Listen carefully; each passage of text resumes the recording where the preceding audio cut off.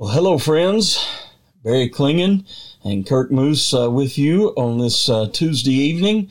For those of us in Texas, it's summertime already. Heat, hot, humid already. And it's going to be a long summer. I know that for sure. We're glad that you would take time to join with us for these moments of encouragement, hopefully some inspiration as well as we join and share some thoughts with you tonight. I'm always enjoy having Kirk Moose here by my side, mooseministriesinc.com. Go to his website and see what his ministry is about. He serves with us here at the church at Trophy Lakes as well.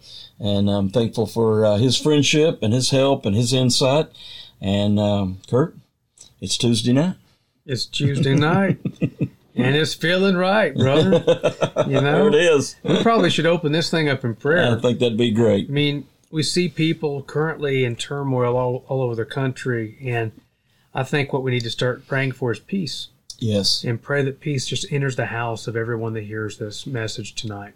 Yes. So, Father, right now in the name of Jesus, we ask you, Father, just to prepare our hearts to be the vessels that speak the words that you would have us to say. Prevent us from talking about things that don't represent you right or would not even be taken the right way. Lord, we ask you to prepare the hearts of the people that hear this message, Lord God, and to begin to encourage them through the words, Lord God, that you would speak and the words that you would give us to say. We ask you, Lord, that you'll begin to pour out your Holy Spirit-filled peace and manifest it physically in their life, in their heart, and in their emotions, Lord God. Settle their hearts. Settle their emotions, help them to fix their eyes on you, Yes. and to forget about all the rhetoric and the noise, and to begin just to satisfy themselves in you.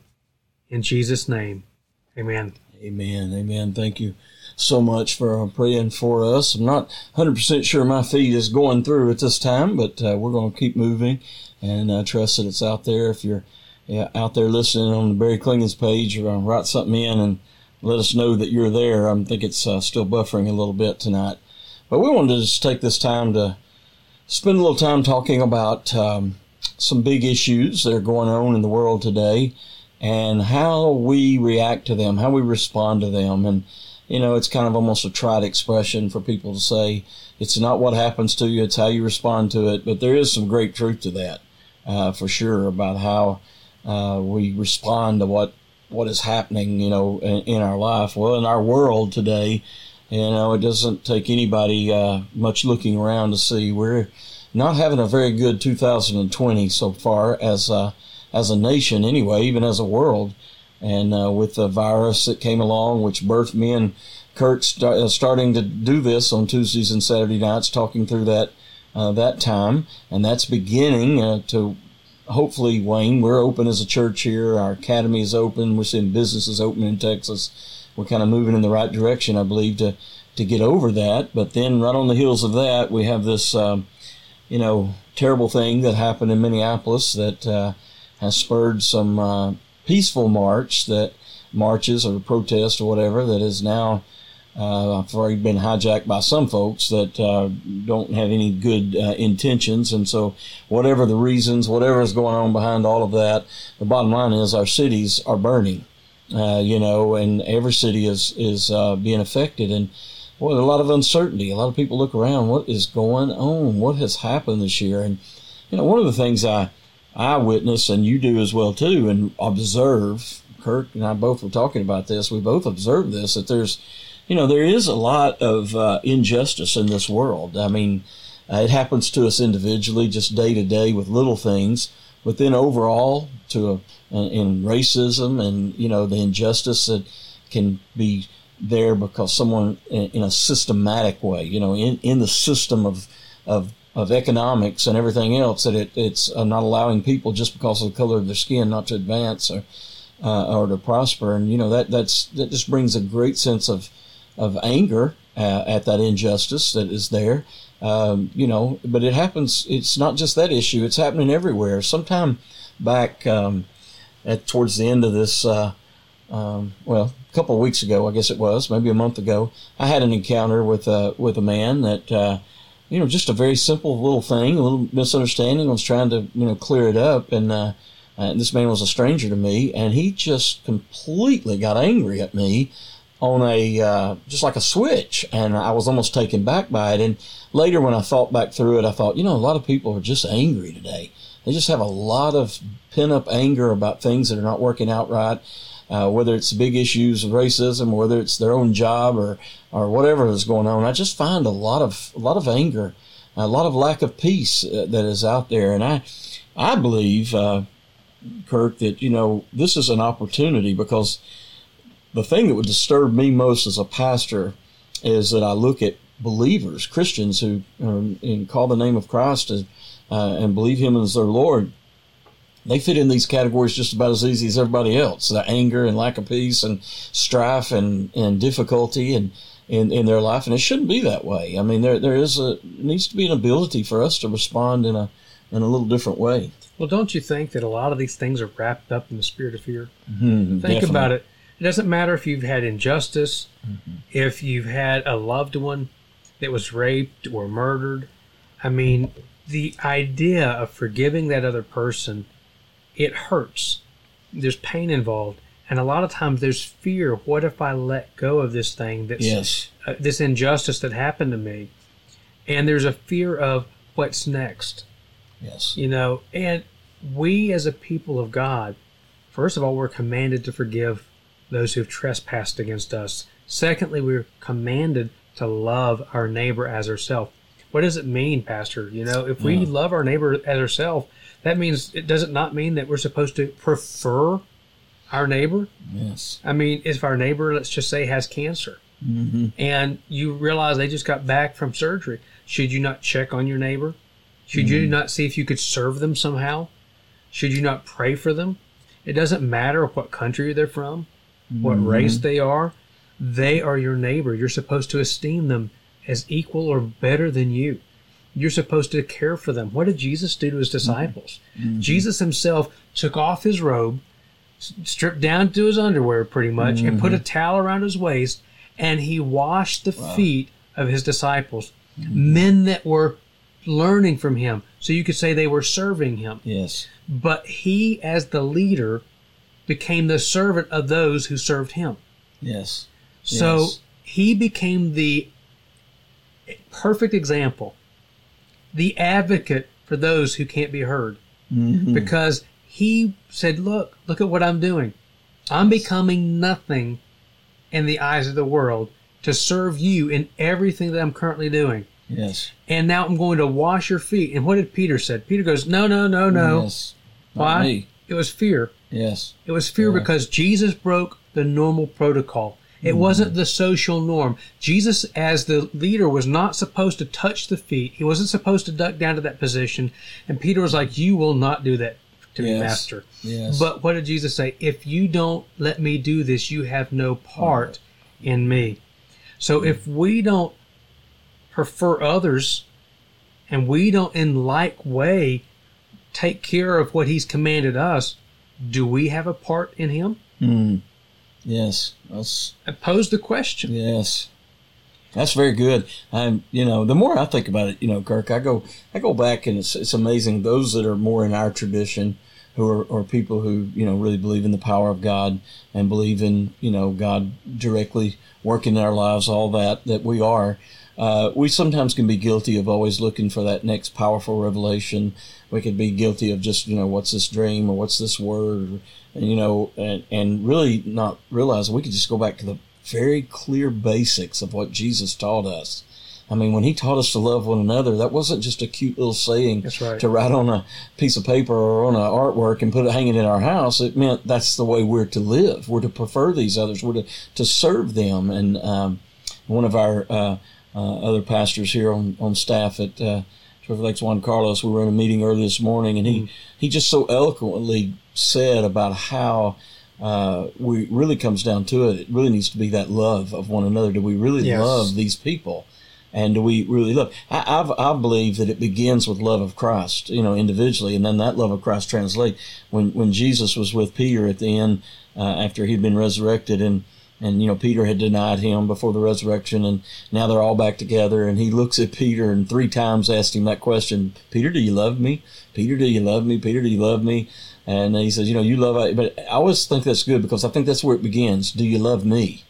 in ministry, and it's not just ministry, it's being a Christian. It begins with that love for God. And then when you love Him, that translates into your life. The Bible has a great phrase. It's translated in the King James Version as the love of God has been shed abroad in our heart. That's right. And I love the way that says that, because it's talking about that thing. And when it's in there, I can't help but love people. I love people no matter what they're going through. You live life long enough, you could give other people a break, and you minister to them to where they are and do that. And I think the opportunities today to demonstrate to this world what it's all about. I want bring it into this, because in the last many years I've really learned kingdom. Matter of fact, all my ministry has really been a learning process, growing process. Jack Taylor, back in the 90s, really introduced me to start thinking like kingdom. And, Jesus spoke so much about the kingdom, and, only spoke about the church very briefly in Matthew 6. That don't mean it's not important. It's just we don't count verses about how something's important. But the kingdom is just on every page. He even began his ministry, change your mind, repent. The kingdom of heaven is at hand. And, the definition I'm working off in these days, because the kingdom is so big, the Bible says it's not eating and drinking, but it's righteousness, joy, peace, and the Holy Spirit. And so we know that definition, but the definition I've been working off for a long time here is life as God intended it. Now, I want you to just ask yourself this question, when you look out tonight, if you're looking on the news tonight, if you're scouring the internet and picking up news from all the news sites, seeing videos, is this what God intended for this earth? I don't think so. He never intended a virus to ravage this planet. He never intended people to be hating each other and throwing, things and wrecking businesses and being angry over injustice. He never wanted, there to be injustice. But there is. And He's made a way out of it. And we don't take His way. And one thing we always have to remind ourselves is there's one kingdom, and only one kingdom, that's going to last forever. I am a 7th generation Klingon in America. My great times 7 uncle signed the Articles of Confederation, served with Benjamin Franklin in the in the Continental Congress. I have a great history of my family serving this country. I love this country. I'm a citizen, and I love it. But when I met Christ as my Savior, I really understood then there's only one kingdom that's going to last forever. Even this great nation and all that it has stood for and all that it's been able to do for good in this world, it's not forever as a kingdom. Only the kingdom of God is. And in the kingdom is where you find that righteousness, where you find that peace, where you find that joy. And the joy is not there just when everything's going right, because rarely is everything going right. That joy is there all the time. And so I embrace that, and I want to share that. I want to share that by helping people that are hurting, that are angry, that are, sick of the injustice and all that, and show them that in this kingdom, and theologically, big word, understanding the kingdom is, the kingdom is here, but not here. It's here and coming. In other words, We've got it now, but it's coming in greater fullness when the Lord returns in this world. We don't ever use that first part as Bill Johnson will say, we don't use that as an area to hide in unbelief, because we believe God wants to give everything to us in the kingdom right now.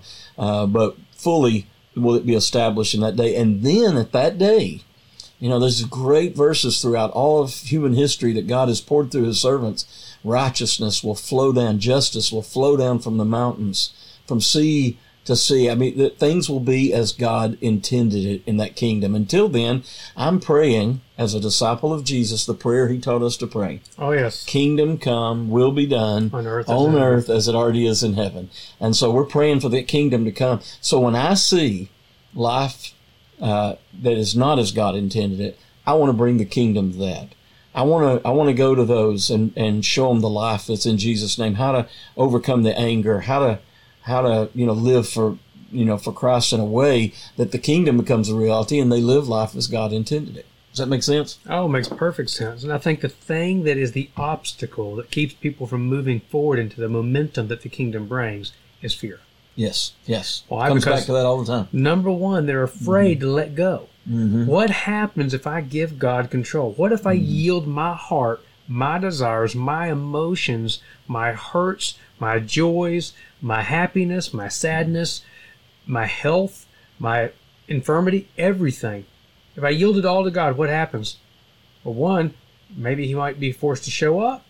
And then what if he disappoints me? Mm. That's the question I think a lot of people ask themselves. And what's that rooted in? Fear. Yes. The root is fear. Let me say this real quick on that, Kirk, because, a couple of weeks ago, I did something, and I preached on the lordship of Jesus Christ. He's Lord over all.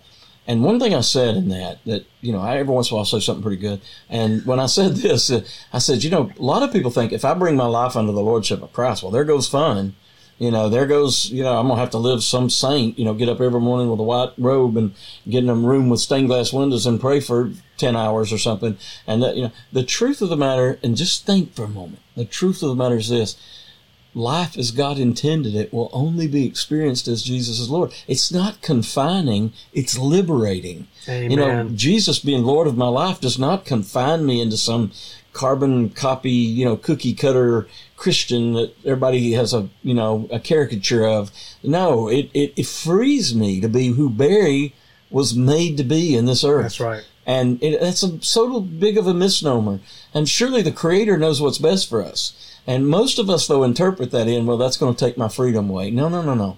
I'm a slave to the world's systems until Jesus comes along and liberates me. And being under his lordship is allowing me to begin to be fruitful and be the person that he intended to be. It's not domineering. It's love. And so very clear in looking at that way, because I think so many, even Christians, live under that idea. Yeah, I've made Jesus Lord.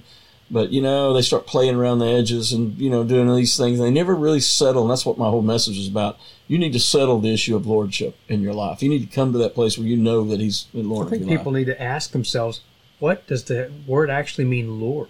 Yes. I mean, a lot of people think it's just a term, a title. It's more than a title. A Lord is one who rules over. Yes. It's one that you submit to. Yes. So when you call God Lord, you're actually saying, God, I submit myself to you. My desires, my yearnings, my wants, everything is submitted. Mm-hmm. And when we submit to him, he brings peace. Yes. There's been many people I've talked to that have kind of gone into meditation, or they've got friends that do meditation. And I don't mean biblical meditation. I mean the Eastern stuff. And all of these people always talk about how they have to do it for hours and hours and hours, and then it doesn't last. Mm-hmm. Well, what is it something that we know? Mm-hmm. Those that have truly yielded to God with all of their hearts, said, God, I empty myself and I turn myself completely over to you, we gain a peace that's everlasting. Mm-hmm. We don't strive for that peace. Yes. All we have to do is when there's a trouble, or a fiery dart, like a thought that comes to us, we say, God, I give that back to you. Mm-hmm. And when we are faithful to give that thing back to him, the peace is there. It is. I think of this real quick too, Kirk. I think sometimes the misunderstanding of lordship is that lordship's a decision. Yes. And it's a confession. And it is. The Bible does say we confess that Jesus is Lord, but we're supposed to be confessing that from a transformed life. And it's very telling, one of the tough verses in the Bible where Jesus said, not everyone who says, Lord, to me, Lord, Lord, will enter the kingdom of heaven. So it's not a speak, but he who does the will of my Father. And so being under the lordship of Christ is not it is a surrender, it is a confession, but it's much more than that. It's a lifestyle. It's a doing. How does it translate into doing? How am I caring for my neighbor? How am I loving these people? How am I trying to take someone and show them in the turmoil they're in life that get under the lordship of Christ. Let him reign in your life, and he's a good king, and he brings peace to you. I think it's, good to say, we're talking about the virus, and we're talking about now this, difficult days that are going on in the cities that are happening right now. Right here in Trophy Club, Texas, hopefully going to be a very peaceful rally, but there's a rally that is going to be in this town. There was one in our county just right up the road that didn't stay completely peaceful before it was over. And so it's all there. But, we talk about that. And guess what? I'd love to tell you it's going to get better. But we got an election season we're about to get in. And wow, in America, that is a huge thing. And for us as Christians, we recognize something. Jesus dealt with this. One day, the religious people came up to see him, and they came, and it says, for the specific reason to catch him in his words. That's a political spirit. That is a demonic, manifestation of trying to disrupt people out of what God intends. And, they asked him, about, do we pay taxes to Caesar or not? Now, it wasn't like it is today. That was a very, the empire, they lived under the thumb of Rome, of an emperor. They had no idea of democracy, what we talk about today. And so they were under that. And I love, Jesus, what did he do? He said, bring me a denarius, bring me a coin. And they brought the coin to him, and he looked down on it, and we know Caesar's image was on the denarius. So he said, whose image is on this coin? And they said, Caesar's. And he said, render unto Caesar's what is Caesar's, and God what is God. Amen. And what was he talking about? In us, as people, there's the image of God. We're made in the image of God. But there is a political spirit, a political domination out there. Well, listen, it's going to try everything in the world to rob you of peace over the next however many months it is to November. But here's what you have to realize. And when you get free like this, you're talking about a political animal here. I mean, I can't even begin to tell you how my Twitter handle up there where you try to identify who you are. I say I'm a follower of Christ. I'm a husband. I'm also a political animal. I love politics. I love all that. But I don't love the political spirit that divides. And it'll try to get in your life every way possible. People will try to suck you in.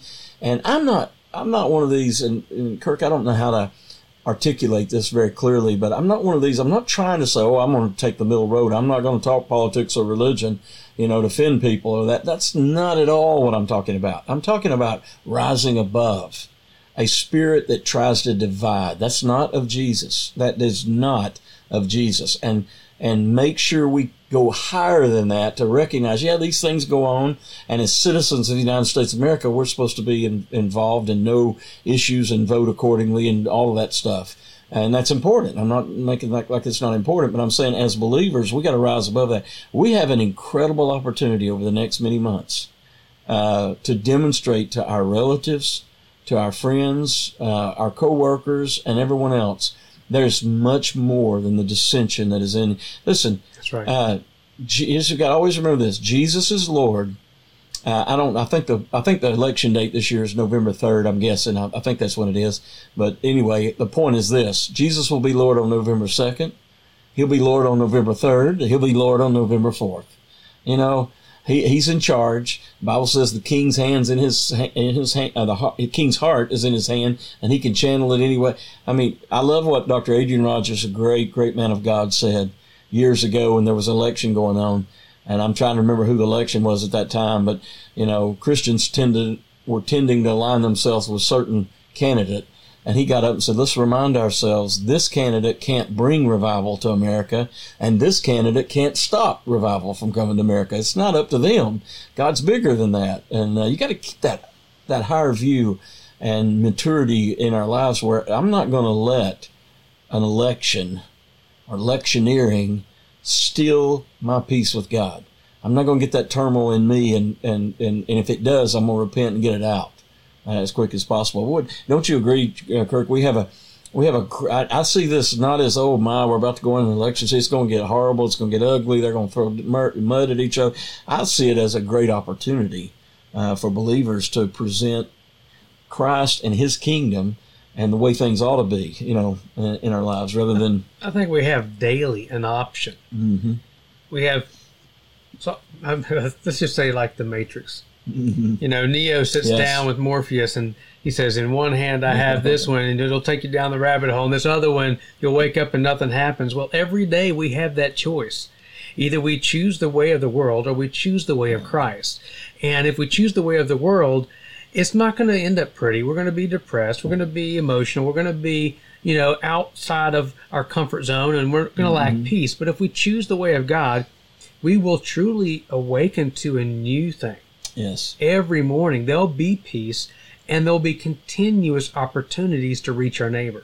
It doesn't matter if it's in the midst of turmoil, if it's in the midst of peace. If it really doesn't matter if it's your neighbor, your family member, your long lost relative, the black sheep of the family. It does not matter. God will present an opportunity anywhere you are when you give Him the opportunity. Yes. And that's our responsibility, because He gave the command to all of His people to be diligent to spread the gospel to all the nations, to all people. Yes. So we're supposed to take action. Our agenda is supposed to be kingdom. Yes. We're Yes. not supposed to be here Exactly. just on our own. What did He say? He said, you are representatives, ambassadors of my Yes. kingdom. Mhm. So if we're an ambassador of the kingdom of God, then we ourselves need to get on board with the agenda of our kingdom, which is to bring peace on earth. That means everywhere we step, we should be an agent of peace. Yes. We should be so in the presence of God that the presence that comes with us overcomes the presence that's around us. We should not allow the presence of fear or anxiety or depression to overtake us, but instead that the peace of God should overwhelm whomever's around us. Yes. So we need to allow Christ and His love to radiate, to drip off of us, like we've talked about the last several times, Yes. and just immerse ourselves in Him and His presence, and even just tell Him to God, forgive me if I've allowed myself to get over into selfish desires and selfish ambitions, but instead help me to align myself with Your Word and with Your gospel. Yes. Yes. That is the thing that I think if we bring this around into what Kirk is saying, which is to bring it into a very practical way. I don't think it demands what should be there all the time, and that is a daily. Yes. When we talk about a daily walk with God, what do we mean by that? Well, in some point in my day, I'm thinking through. First of all, in the first part of my day, I'm thinking, I'm setting my will to forgive people already. I'm setting my posture, my direction, my attitude, my inclination before I ever start the day. If somebody's going to offend me today, you can count on that. That's it. And so how am I going to respond to that? So you kind of do that. And then there's also a time of introspection, Father, what ways did I lose my peace today? What ways did I get caught up in something? And what made me angry? And, all this. And how can I better show and manifest your love? So you're then looking at things constantly on a daily basis in terms of the kingdom, in terms of Christ and His view of what's going on. And you're not getting caught up on these things that, by the way, don't matter. Most of this stuff will not matter. I've been saying this a whole lot lately, and I think I might have said it on here a couple of weeks ago. I know I said it in the pulpit recently because I say it all the time, but it's a kind of a story. I guess it's made up. I don't know.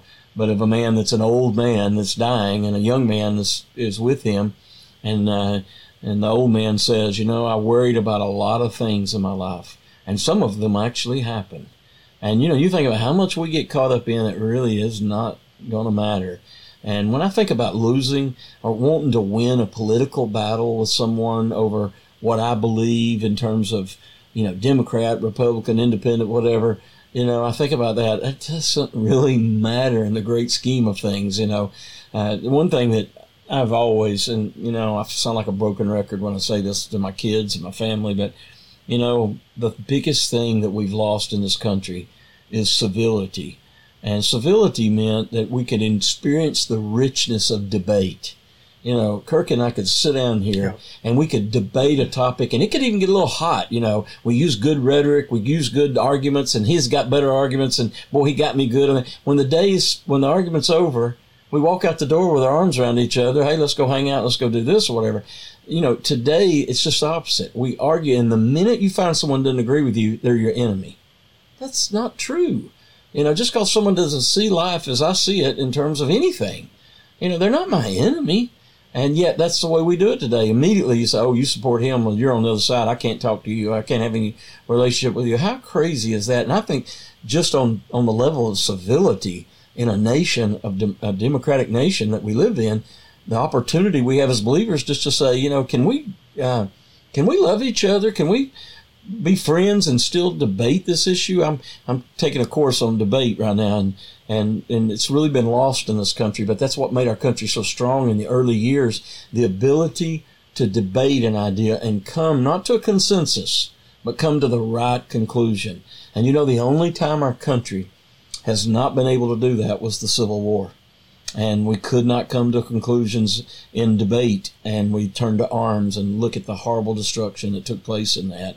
So, we learn these things along the way. So I just kind of turn this back to say, make Jesus Lord of your life. Live it. Choose to live under his teachings and do what he says. I've used this phrase for years because I know how overused when you tell someone you're a Christian. That means so much to so many different people and usually wrong. So I usually adopted years ago, well, I'm a follower of Jesus Christ. And I am. I'm a follower of his teachings. I told a lady on an airplane one time that she was a Buddhist, and she said, we follow Buddha and we seek Zen, we do, And I said, well, I follow the teachings of Jesus. She goes, oh, really? Well, if I'd have said I was a Christian, she said, oh, you're American, or whatever. But when I said that, I love to kind of mess things up a little bit. And so she started saying, well, what? And she was open more to further talk about what does that mean? Well, Jesus had a way of life and what he taught and what he did. And I seek to observe the way he conducted himself and what he taught. What did he teach? Well, he taught that all men are sinners and people need to repent. And he taught that he's the only way. I am the way to the Father, and no one gets there through me. And that was either a very dogmatic, bold statement that is of someone that's crazy, or either it's the truth. I choose it's the truth, and that's why I follow him. And so, it just opens that up. But that is the bottom line. We have to make that choice. And I appeal to you, not only as someone that might not know Christ, that needs to just simply surrender to his lordship, his rule, as Kurt said, over our lives, but also I say to believers, it's time to repent of the thinking and the direction you've been going, and turn back to the way of God that we have confessed with our mouth. Do what he said. I did something years ago, Kirk. I took a journal, a really nice journal, and I took a nice acid-free pen, and I tried to use the best penmanship I could, and I went through my Bible, and I wrote down everything Jesus said. If it was written in red, I had a red letter edition, I wrote it, just one right after the other. I didn't try to, I went through Matthew, I went through Mark, went through Luke, John, and I wrote everything out. And it's just eye-opening when you do that. I'm a pastor. I make a joke all the time. I'm a professional Christian, I've been doing this. I've been to school to learn the Bible, and all these type of things. But really what I mean by that, I've walked with God for all these years. Then you start reading, did he really say that? And we have the worst habit as pastors, is that we'll get into the teaching of Jesus and we'll dumb it down. Jesus said, it'd be better for you to have one of your members, your arm cut off, than to not go in the afterlife, not go with him, not go into the kingdom of God, not go to heaven. And it would be that bad. And, we say, well, what he really meant by that, that's what, no. He said, this issue is so serious that if your hand was offending you and keeping you out, cut it off. Now, one church father very famously did that, and in some ways, but we don't encourage that. But yet we do look at it that seriously and take his words for there. When's the last time you picked up your Bible and read through Matthew, Mark, Luke, and John? And if you got a red letter edition, you're seeing the red letters or what Jesus said. Read what he said. Think about it. He's not just talking here. He's the Son of God revealing to us the way of the life is supposed to be lived and the way he intends it. So I encourage that strongly. Go get in your Bible and read it. Well, at the risk of elongating this conversation, I think to kind of piggyback off what you just said, what really gave you the extra oomph you needed is you moved outside of your comfort zone when you answered that woman. Why? Because you had the opportunity to say, I'm a Christian. That's the easy way.